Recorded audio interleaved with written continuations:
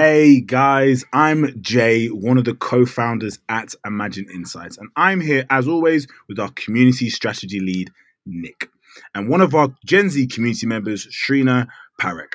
Welcome to our podcast, Imagine This, the podcast for all things Gen Z. Want to know more about Gen Z? Then join us for our 20-minute monthly podcast where we'll discuss what matters to Gen Z, how they think, and the incredible impacts they're having on society. Just before we get started, I just wanted to let you know that we pay our Gen Z community for every single insight they provide to a brand. To pay more Gen Z and be the best at what we do, we really need this podcast to grow. And it's extremely easy for you to help. If you're listening to us on Apple or Spotify, then simply press subscribe or follow, and that's it. You've helped us massively by that one simple action. We thank you so much, and Gen Z love you. I can't believe it's already our 13th episode, and today we will be talking about our brutally honest views on Tumblr. So its resurgence, where it went wrong, and the state of social media. So as Jay mentioned right at the start, today we're joined by Shrina. So Shrina, how are you today? And yeah, just tell us a little bit about yourself. Hey guys, thanks for having me on the podcast today. I'm a recent graduate in economics, and yeah, I'm very excited to be talking about this topic with you guys today. Amazing. And obviously, again, thank you for joining us. We really appreciate your time. Yes. No So now, sorry, Shrina, I jumped over you then. Apologies. Now we've got all that sorted. Let's get into the topic. We asked our Gen Z community, have you used Tumblr in the last month? Not have they used it previously in the past, but have they used Tumblr in the last month? And imagine this, 32% of our Gen Z community said that they've used it in the last month. Listen to that, 32%. It's a lot higher than I actually expected. Tumblr, as many of us know, has struggled for a while. There's now been a massive resurgence. 61% of Tumblr's new users are Gen Z, and their revenues are up 55% since July 2021. So it's crazy to hear those percentages.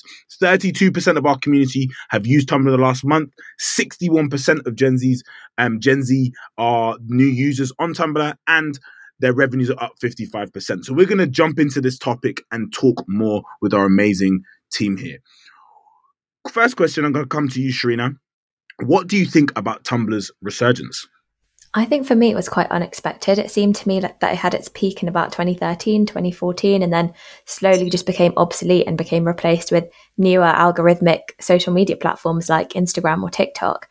But I guess thinking about it more deeply, it does make sense in a way that people have been complaining about the increased commercialization of social media platforms other than Tumblr. So it does make sense in a way, but I'm not sure how sustainable this new growth in Tumblr is, to be honest.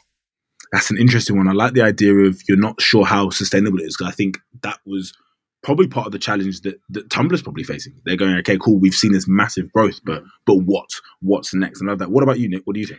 I'm actually going to kind of add on to the part that you were mentioning about the kind of algorithm. I think that, like you were saying, it did surprise me initially because, Tumblr, it just seems like something from so long ago that people used to use. And I don't know, it's just something that's come out of the blue, but actually looking really in depth, I think it doesn't surprise me because I think everyone's a little bit kind of they're done with the algorithm, with Instagram, with TikTok. I know these platforms are obviously really, really popular, but I think Tumblr just seems less invasive. And the fact that, for example, platforms like Instagram or TikTok or Twitter, the fact that it tracks everything you do and who you're interacting with, I think people have kind of started to realize that they don't actually want everything to be tracked. And even if it does in a way provide a different and maybe a more interactive and engaged user experience, I think that people actually nowadays don't want everything to be tracked. And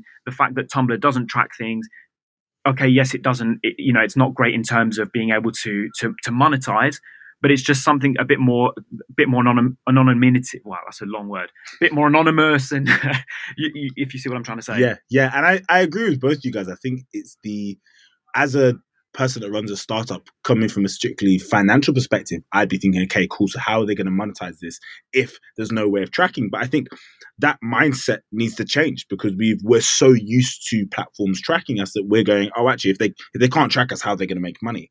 And I think the the resurgence of Gen Z running to Tumblr definitely for me shows that there's a desire and there's a need for more platforms like this. So I'm interested to see how social media platforms deal with this in the future. So moving on to our second question, Nick, I'm going to start with you.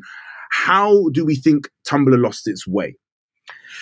So I think that Tumblr was extremely successful when they kind of in their inception, when they first started, and obviously that is why Yahoo, however you want to pronounce it, that's exactly why they acquired them for just over $1 billion in 2013.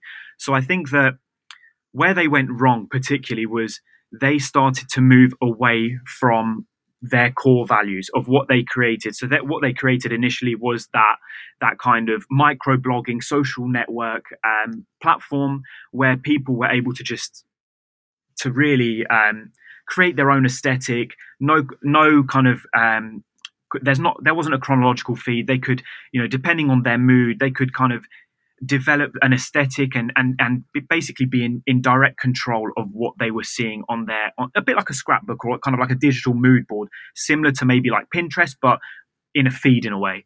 And I think that really harbored that kind of sense of community where people were able to kind of to tap into the different aesthetic that they like, be it kind of indie or so many different types of aesthetics. And I think the fact that Yahoo tried to push them into a more commercial kind of ad focused way, which made sense because they were paying so much money to acquire them.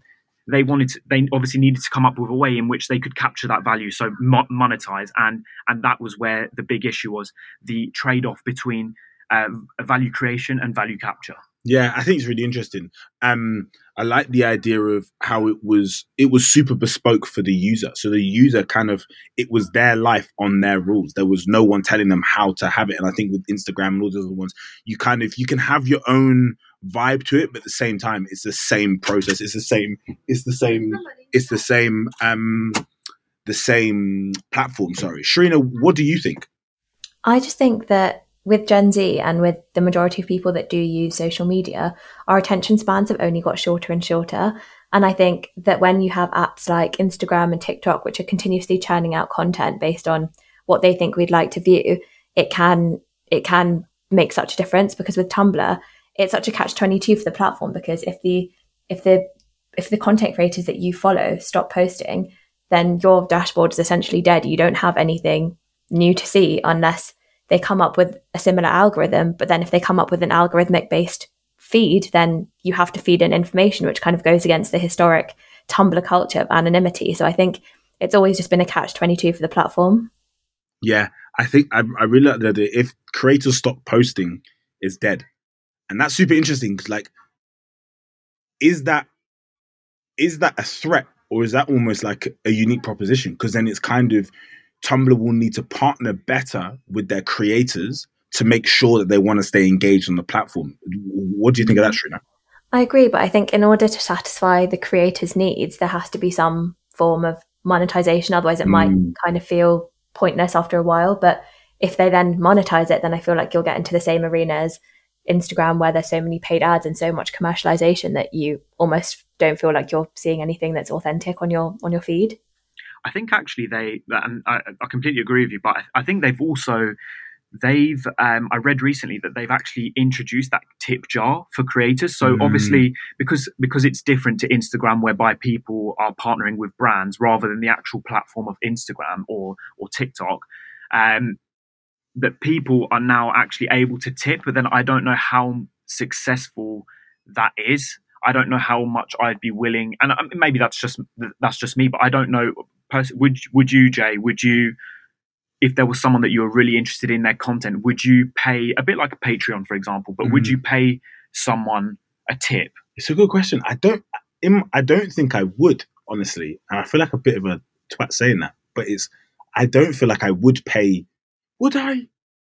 Actually, potentially I would. If it was a creator that certain podcasts I listen to week in, week out, and if they post twice a week, I'll listen to it every single time. So somebody that I probably would. Sharina, would you tip one of your favorite creators? See, it's a difficult one because I feel like creators these days have accounts on so many platforms. So if I was paying to see something that I could see for free on other social media platforms, and I don't think I would. It would have to be something really personalized or specialized for Tumblr, and I don't know if creators would do that for a tip that may or may be paid.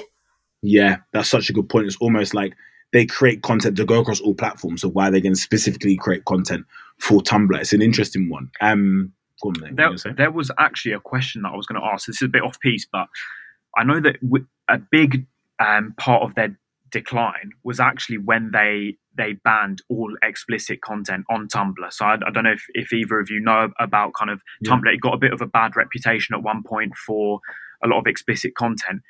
And what they did to kind of counteract that was they removed everything that was potentially controversial. So rather than kind of selecting things that were clearly shouldn't have been on the platform, they decided to just remove anything controversial, which in a way took away that creative freedom per se, or the freedom of speech. So that's something else that potentially, by being acquired by Yahoo and having more restrictions on them, rather than being that kind of, initially what that their proposition was, which was a microblogging platform where people were just able to share everything that they wanted to. It's interesting because I think it's like the fact that Yahoo bought it for $1 billion and then sold it for 3 million. It speaks to something quite interesting, is if Yahoo couldn't get the value out of it and WordPress thinks they can, I'm actually excited to see, because I know WordPress has a parent company that actually bought it. I'm excited to see, it's Automatic. The parent company is called Automatic. It just came to me. I'm excited to see what Automatic think they can do with Tumblr that Yahoo couldn't. Shrina, from this initial conversation, for you personally, would you use Tumblr in the next few months? Personally, I'm not sure that I would, because I still don't know what the value add would be as compared to other social media sites that I'm currently using. And I think it takes a big shift in the creators to push that as opposed to the users, because if I saw that creators that I'm interested in and that I follow were moving to Tumblr, then that would be an incentive. But right now, I don't see the big pull towards it.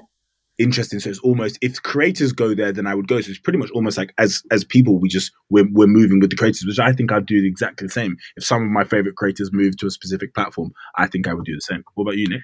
See, personally, I would not use Tumblr at the moment either. I think it would really depend on whether, let's say, if I was looking to move out and looking to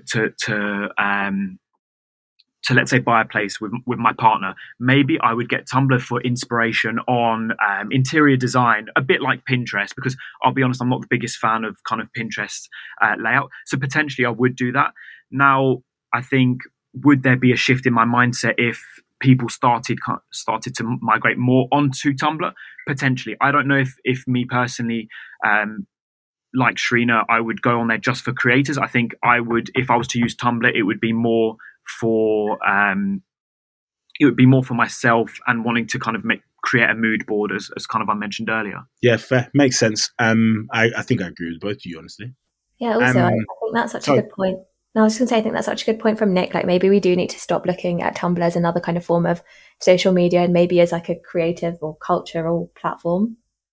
I like that. The idea of it's not really, that's such a good point, Shrina. Maybe we do look at it less of it's more of a creative platform and creative outlet. Sorry to cut you off, but I actually saw a quote earlier, which was that someone had basically called Tumblr a creative culture platform rather than a tech platform, which is super interesting. It changes your thought process 100%. When you think of it like that, because essentially what they're trying to do is they're trying to build communities, and that is something completely different to all these big tech platforms, which essentially is what Instagram is. And everyone loves Instagram, but really it is a tech platform. So it's a completely different play. So then the way they advertise, the way they engage with creators, the way they engage with users is just completely different, because it's not the same as other platforms. Exactly. I love that, guys. So that actually leads perfectly onto my last question, really. Shrina, what do you think of the current state of social media as it is right now?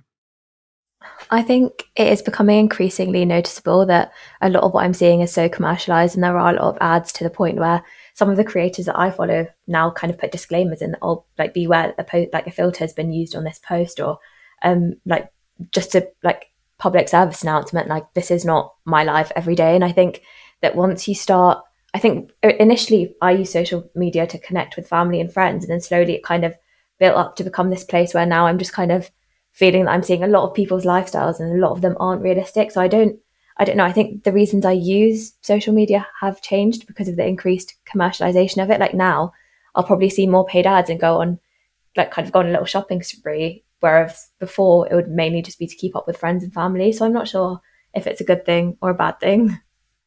Interesting. Yeah, I think personally for me, so I came off Instagram maybe about 7 or 8 months ago, maybe a little bit longer. I can't you do even it all remember. the time. You go on, off, on, off. The thing is, you're hilarious.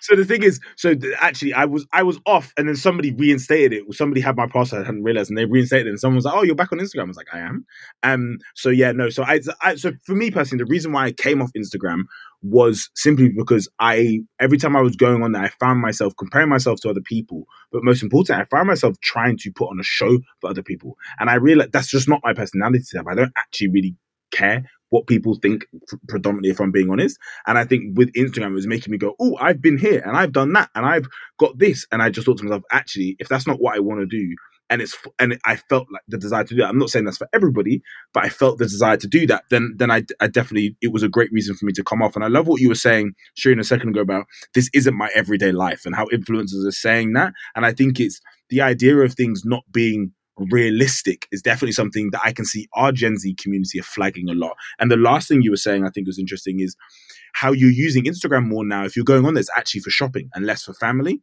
And that's so interesting that Instagram are getting what they wanted because people are buying through there. But does that mean that the platform and the reason why people go on there is changing? So I know a lot of my family members, they go on there to see what their favorite influencers are wearing. Then they go and buy it. And really, they're not engaging with the content as they used to. And I've actually moved to using TikTok a little bit more, even though I probably only use that once a week. Yeah, I completely agree. I think there comes a point where the content you're seeing is so fabricated that it stops being relatable. And at that point, you're moving away from the relatability aspect or like the catching up with family and friends aspect and more towards the commercialization agenda that Instagram has. Yeah, 100%.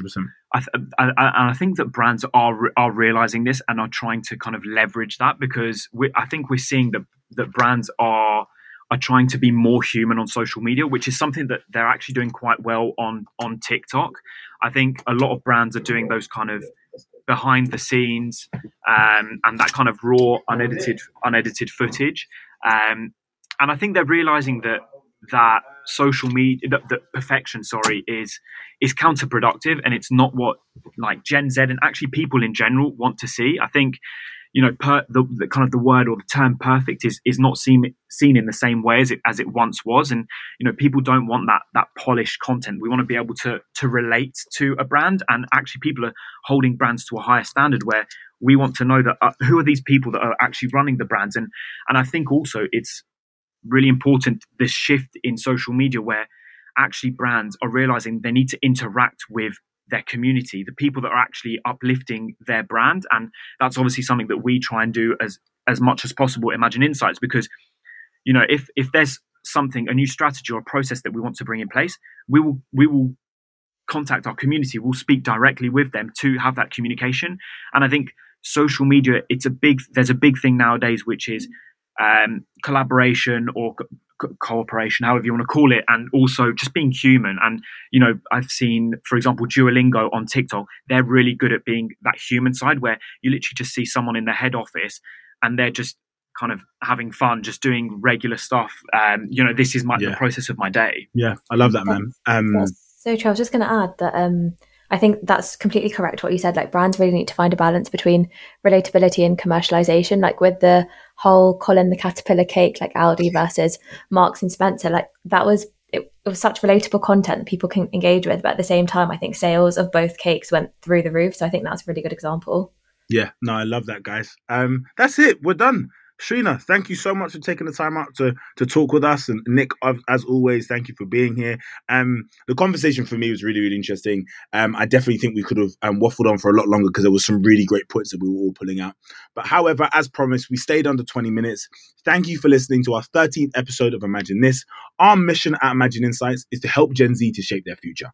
And we know the best way for them to do that is with brands. So we enable brands to crowdsource qualitative or quantitative insights from our Gen Z community within 72 hours. So if you'd like to hear any more about that or to talk to us more about the podcast, please feel free to reach out to myself or Nick or one of the team. Again, please like, subscribe, and share.